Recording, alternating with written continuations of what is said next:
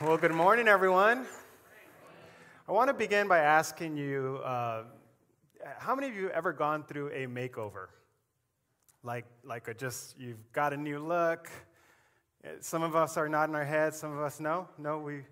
So why do people go through makeovers?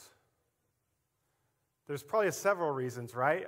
The first one is just they are discontent or unhappy with their current look and they want to try something new, and that's totally fine. There's no judgment as to why someone would do that. It could be that they are just bored, right? It could be that they are interested in the latest trend, the latest look, or it could be that they have a friend that is in beauty school and just needs someone to experiment on. How many of us have been that friend, right? Yes, you are good friends. Yes. How many of us have gone through a makeover and stuck with it? Like we saw ourselves in the mirror and we said, this new look I like, I'm going to go ahead and be this now. I'm going to wear this. I'm going to rock this. Yeah? A makeover that sticks. Well, I believe that following Jesus means getting an internal makeover, a new look that when we experience it, when we see it, when we live it, we say, I want to stick with this. I want to stick with this. If we haven't met, my name is Carlos. I want to welcome you if it's your first time here at Evergreen, if you're watching online. Last week, we began our summer conversations, and Ilsean began to unpack a story or a message that she called God's Invitation to You. That was the title of the message, God's Invitation to You. And it was really a fresh look at this parable, this story that Jesus tells about this great banquet where this man, he puts together a party, and the RSVP'd guests are told that it is now time to attend the party. And what do? They bail, right? Ilsean described them as lame excuses. They all gave lame excuses as to why they could not attend. And it was more than a lame excuse. We saw that it was offensive to the person throwing the party. But how does the master respond? He responds with grace, right? He says, well, if they don't want to come, let's open it up. And he begins to give instructions to invite the uninvited, the lame, the poor, the blind. And it says that they are all welcome into the party, and the servants go to the master and say, but there's still more room. And what fascinates me about that is that's kind of how it ends. There is still more room. And I tend to think that it kind of ends that way because we are included into that party.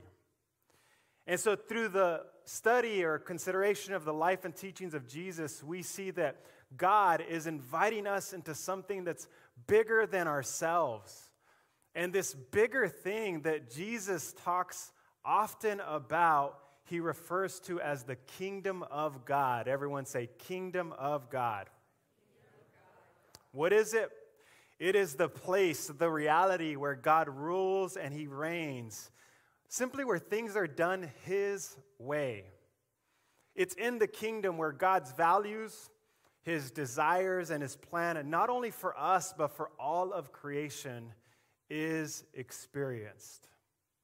Repent, for the kingdom of God is near, proclaimed Jesus in his first words in public ministry.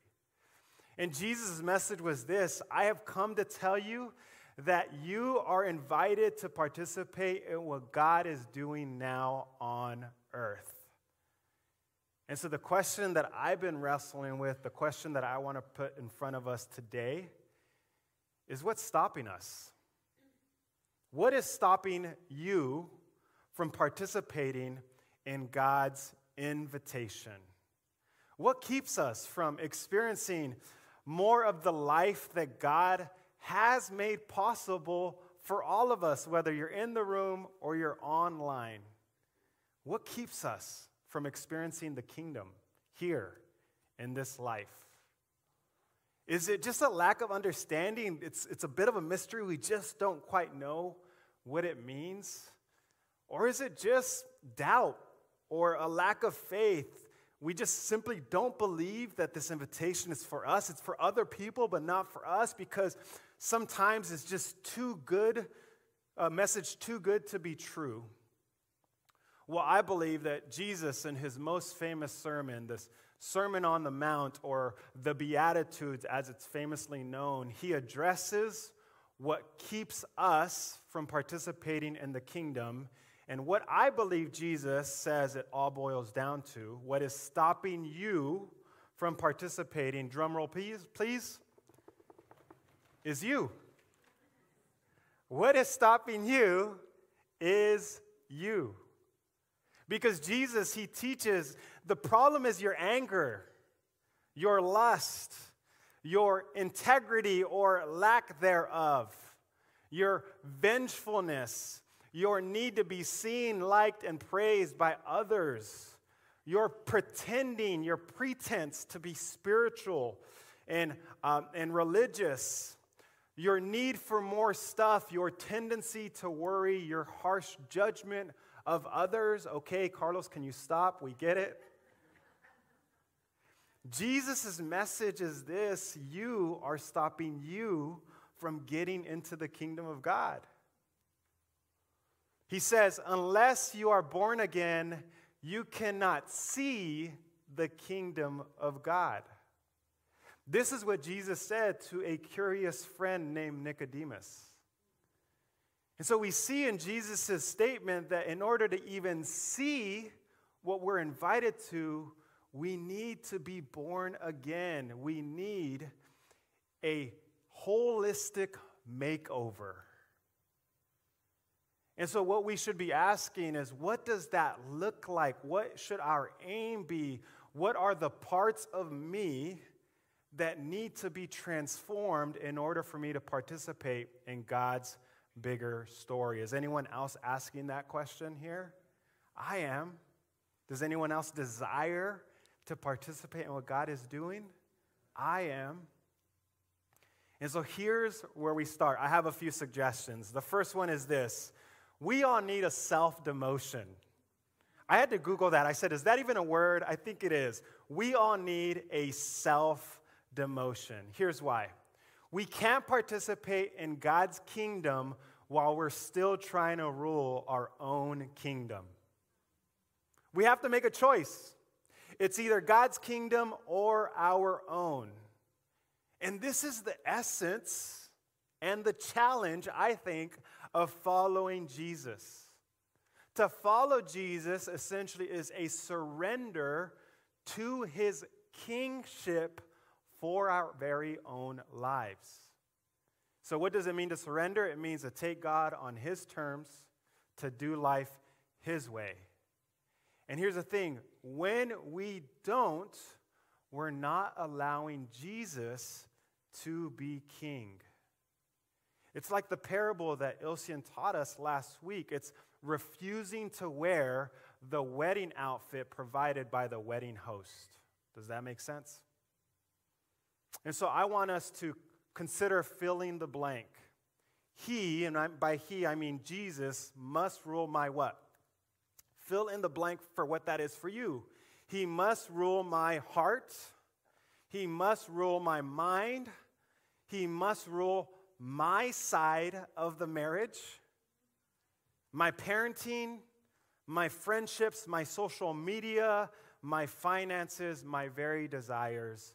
Jesus must rule. And what does that mean? It means to allow him to dictate the values and the direction of all areas of my life. And here's the thing about that. It's not a one-time choice. It's not a check in the box, it's done, and you're good. It actually, here at Evergreen, it really speaks to what our mission is. Our mission here is to help people find and follow Jesus. How many of you could finish that statement? I hope we repeat it so that we all know that's our mission as a church. And so what does that mean? There's two parts. There's two words. There's the find and the follow. The first one, it's an initial yes to Jesus. When you and I say yes to Jesus for the first time, we find Jesus. But after that, we then get to say yes to Jesus daily. That's what it means to follow him.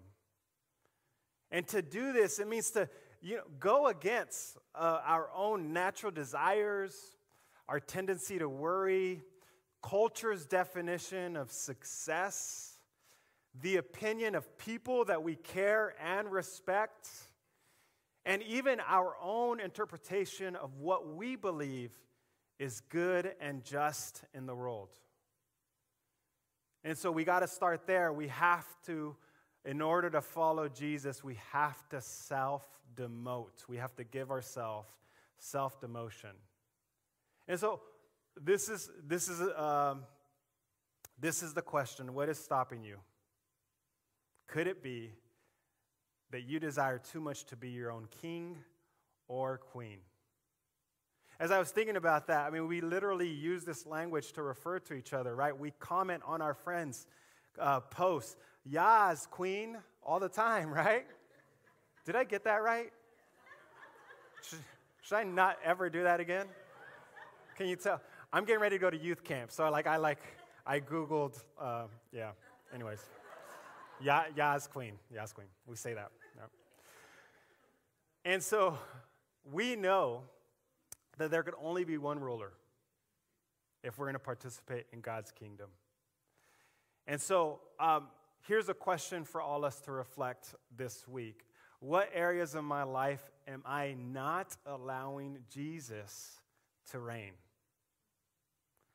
Where does it feel like I'm in rebellion against his kingdom? I'll give you a moment to think about that. I encourage you to consider it. I know for me, it was my stress management this week. I found myself stressed and dealing with my stress in unhealthy ways. And here's the thing, my therapist hears all about it. And so where were you this week? Where are you in this season in rebellion against Jesus? Well, can I give you some good news? Because I kind of gave you some you're the problem. Who wants to come to church and hear that, right? Well, here's the good news. I want to create my own parable here, my own saying. The kingdom of God is like the MAX train, right?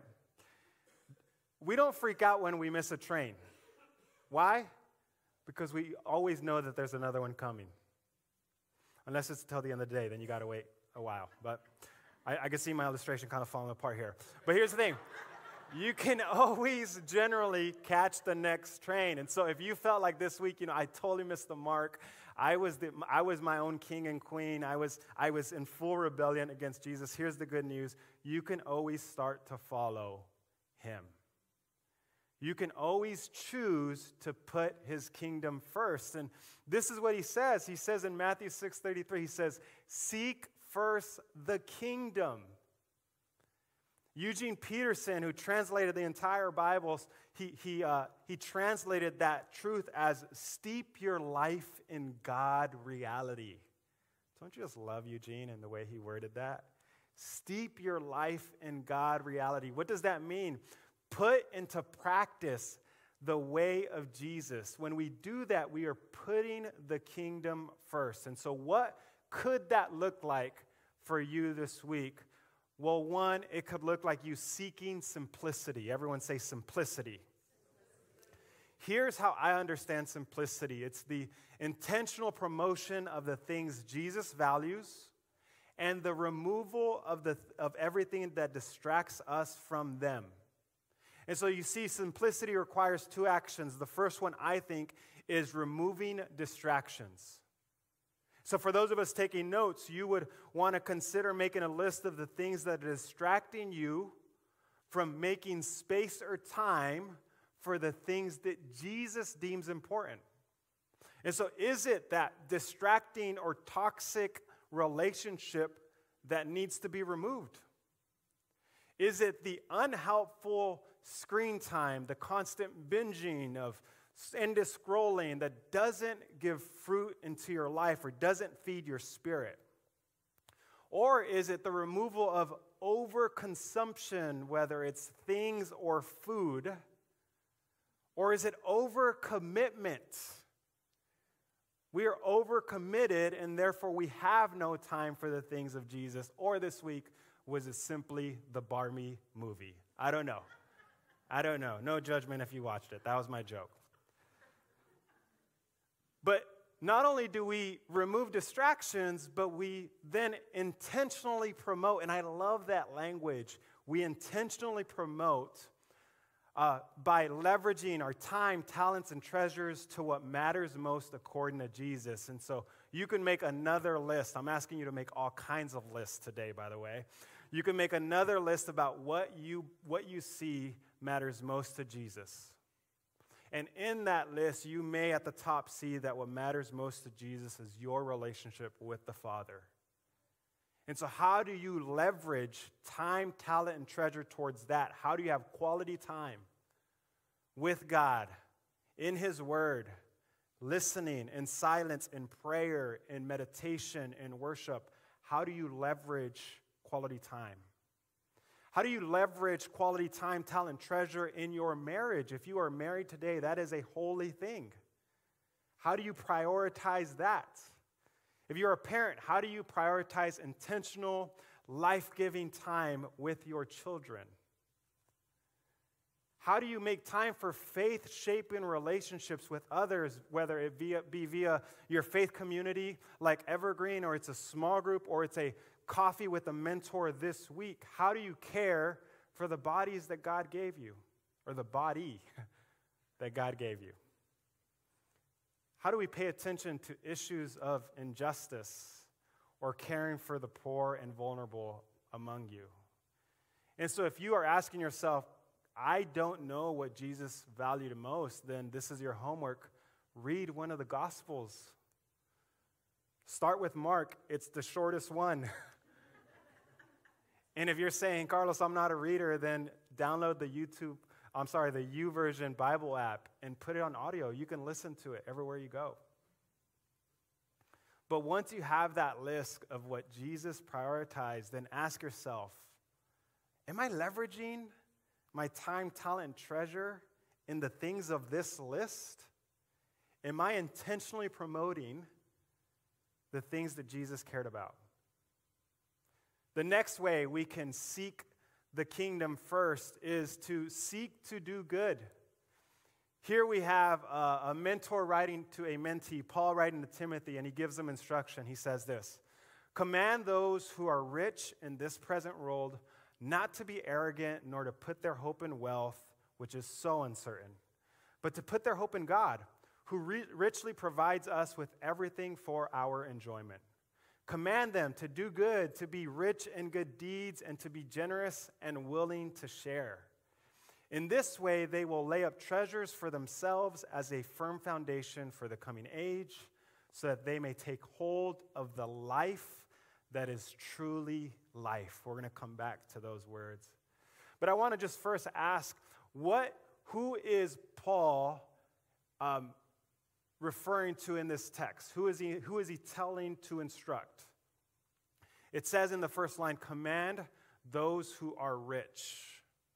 So he's specifically talking to those who have, the wealthy. And so I asked myself this question: who are the rich today? We are. It's us. According to author and pastor and thought leader John Mark Comer in his book, The Elimination of Hurry, by global standards, if you make $25,000 a year, that puts you in the top 10% of the world's wealth. And if you get a promotion and make $34,000, that puts you at 1%. One of the required readings for the Guatemala team, which we're going to get to celebrate next month, is to read the book When Helping Hurts. And in it, we have this stat that says 40% of the Earth's inhabitants eke out an existence on less than $2 per day. I can't even get a cup of coffee and not tip that nowadays, right? $2 per day. All that to say is that this passage really is for us, the Western Christian. And notice that Paul, he commands something that sounds so elementary. I mean, really, it's so simple. He says this, tell the rich to share. Did you catch that? I mean, this is the kind of stuff you learn in kindergarten, isn't it? We should share. But participating in the kingdom of God always asks this question, can it be shared? Can this be shared? Because sharing is very much a kingdom of God experience. And so what does that look like for you this week? Maybe it means you're going to share your dinner table and your latest Costco find by inviting that single parent over for dinner this week. You're going to share that meal. Maybe for you, it's not a dinner. It's sharing your time by volunteering in one of your kids' activities and being present not only for your child but for those families. Maybe for you, you have that awesome pressure washer, and you're going to share it with the lady down the street. Or better yet, you are going to go down the street and pressure wash her driveway.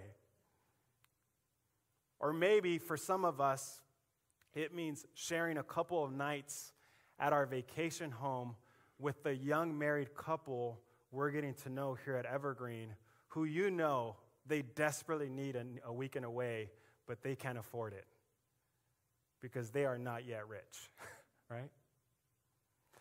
An early father is quoted to have said this, we hold everything in common except our spouses. And I think that's wise, right? As Christians, we're called to share everything except our spouses. Yeah, that's good. That's wisdom. So Paul not only tells Timothy, he doesn't say, hey, tell the rich to share, but also to just give. He paints this lifestyle of habitually giving things away, and that's a way to participate in the kingdom of God. And I don't know about you, but have you heard of the Buy Nothing Project? Yeah, some of us have. Some of us are participating. Well, if you don't know, the Buy Nothing Project, it's a nationwide movement where people give things away to their neighbors. And their tagline is this, to give out of your abundance. And I like that, to give out of your abundance. And, you know, this movement was started really to curb our consumerism and to eliminate waste, and those are really good things. But what you're starting to hear is that neighbors are starting to really get to know each other. Because they have this thing called Wish Wednesdays, and on Wednesday you can essentially ask for something and say, hey, I could really use this. And so by these groups, which mostly happen on Facebook, they're also on the app, neighbors are starting to know their neighbors based on their needs. And I think that's a beautiful thing. So I want to encourage you today, this week, join your Buy Nothing group and start giving some good stuff away. Amen? And so the last way seeking first the kingdom could look like for you is by seeking contentment. Everyone say contentment. What do I mean by contentment? It's living in such a way that your unfulfilled desires no longer curb your happiness. Another way of saying that is they no longer determine your happiness. Now notice the unfulfilled desires. Here's the thing about unfulfilled desires. They are like mosquitoes on a summer evening in the Pacific Northwest. They're always going to be there, right? And so it's these unfulfilled desires that tend to nurture discontentment, which is a nagging feeling of always wanting more, not just more stuff, but more out of life. In Jesus, he teaches us that when we follow him, we learn to be content in the things of this world. And he's talking about real needs like food, water, and clothes. Jesus says, don't worry about those things. And what he means by that is that shouldn't be your priority. Why? Because I know that you need them. And so as Jesus followers, we know that our goal is not happiness, and it's definitely not comfort.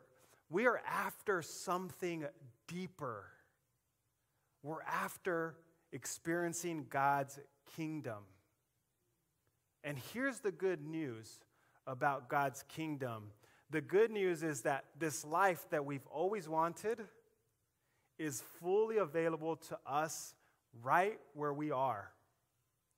And it's because through Jesus, we have access to the loving Father, and nothing, no level in income, no stage of life, no health or relationship status, nothing is standing between you and that life that Paul describes as truly life. How many of us want true life? We all do. And so if we want to really live, we got to understand that what's first stopping us from participating in God's kingdom is our own selves, our own desire to be our own king and queen. And so the solution is, number one, promote Jesus as the rightful king over your life. And number two, seek out his kingdom through these simple practices of contentment and simplicity and acts of goodness. And so, again, the good news is we can always, no matter how we did this week, no matter how we've done in this life, the good news is we can choose today to seek first God's kingdom. And like you may have heard, it requires something of us, and that's denial of self, elimination of our own plan for our life. And that's essentially what we call discipleship, to be a student of Jesus. And it's hard. And there's a cost to following Jesus.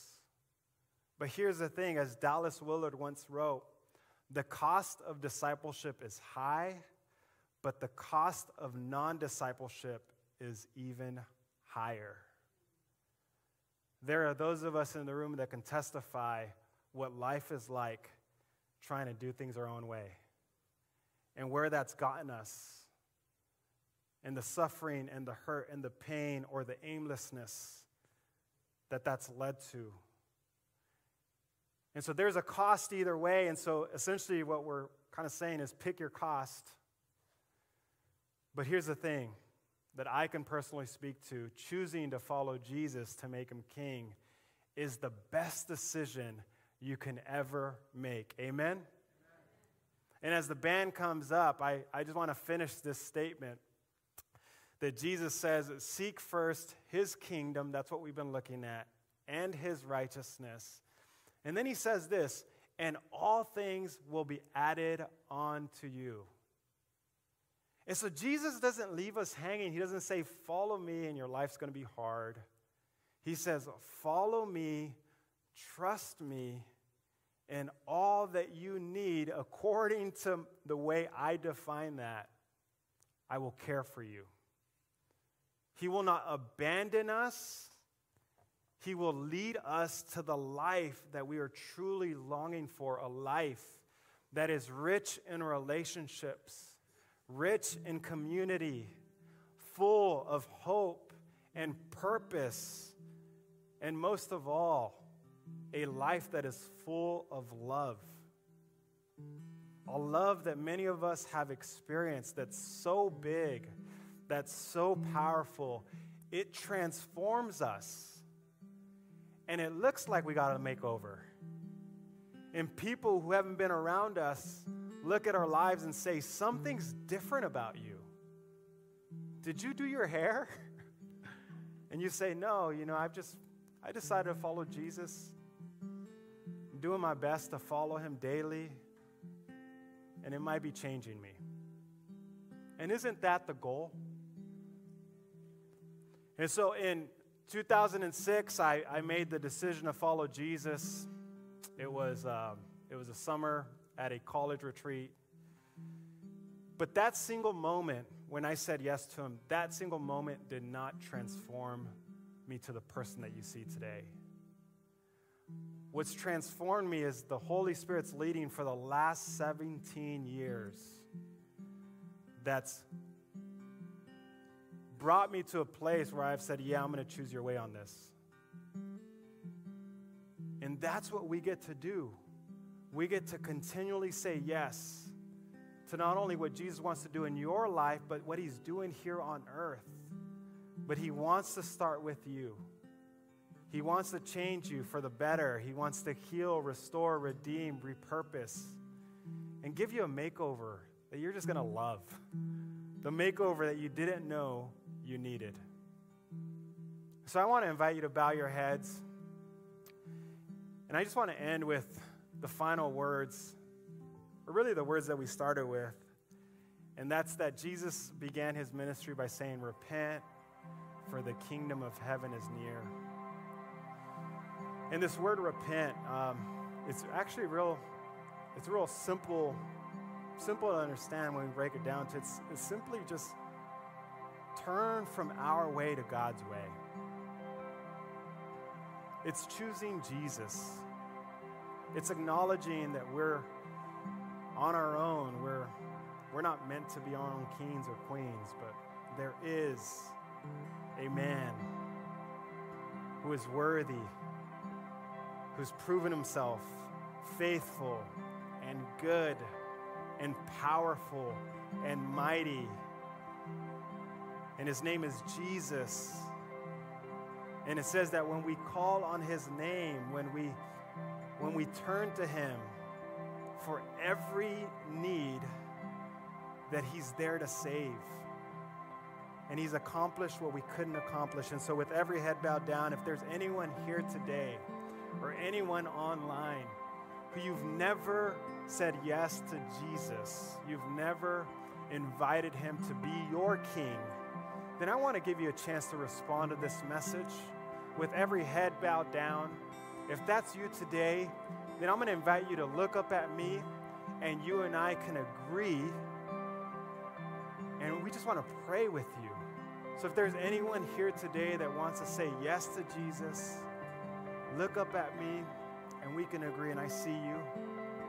If there's anyone else in the room, I see you. Jesus loves you. He invaded earth for you. He gave his life on a cross so that you and I could be forgiven. His work is finished. It's accomplished. It's not a matter of anything that has to be done for you. It's already been done. And so if that's you today, if you want to respond to those truths, Father, we thank you. We thank you because we know that faith is a gift, and we thank you for the two individuals who today are saying, I want to follow you. I want to say yes to your kingship over my life. Forgive me for the sins that I've committed. I now accept the sacrifice that you've made on behalf of me, and I accept the gift of the Holy Spirit. So Holy Spirit, would you come and fill my brothers and my sisters here in the room, that they would begin today this new journey of walking with you. And for the rest of us, God, we're all on a journey. We're all called to follow. And so this week, would you allow us to know where are we in rebellion against you? Where do we need to eliminate distractions and promote the things that you value? Give us the faith, the eyes to see, the courage to live in what you are doing here on earth. And we thank you, God, that it is not by works that we are saved. It is not by how good we can follow even, but it's all based on grace that you have offered. And so we celebrate that today. We once again together say, Jesus, be my king, rule over my life. Help me to follow you every day that you give me here on this earth. And everyone who agrees with that prayer can say amen.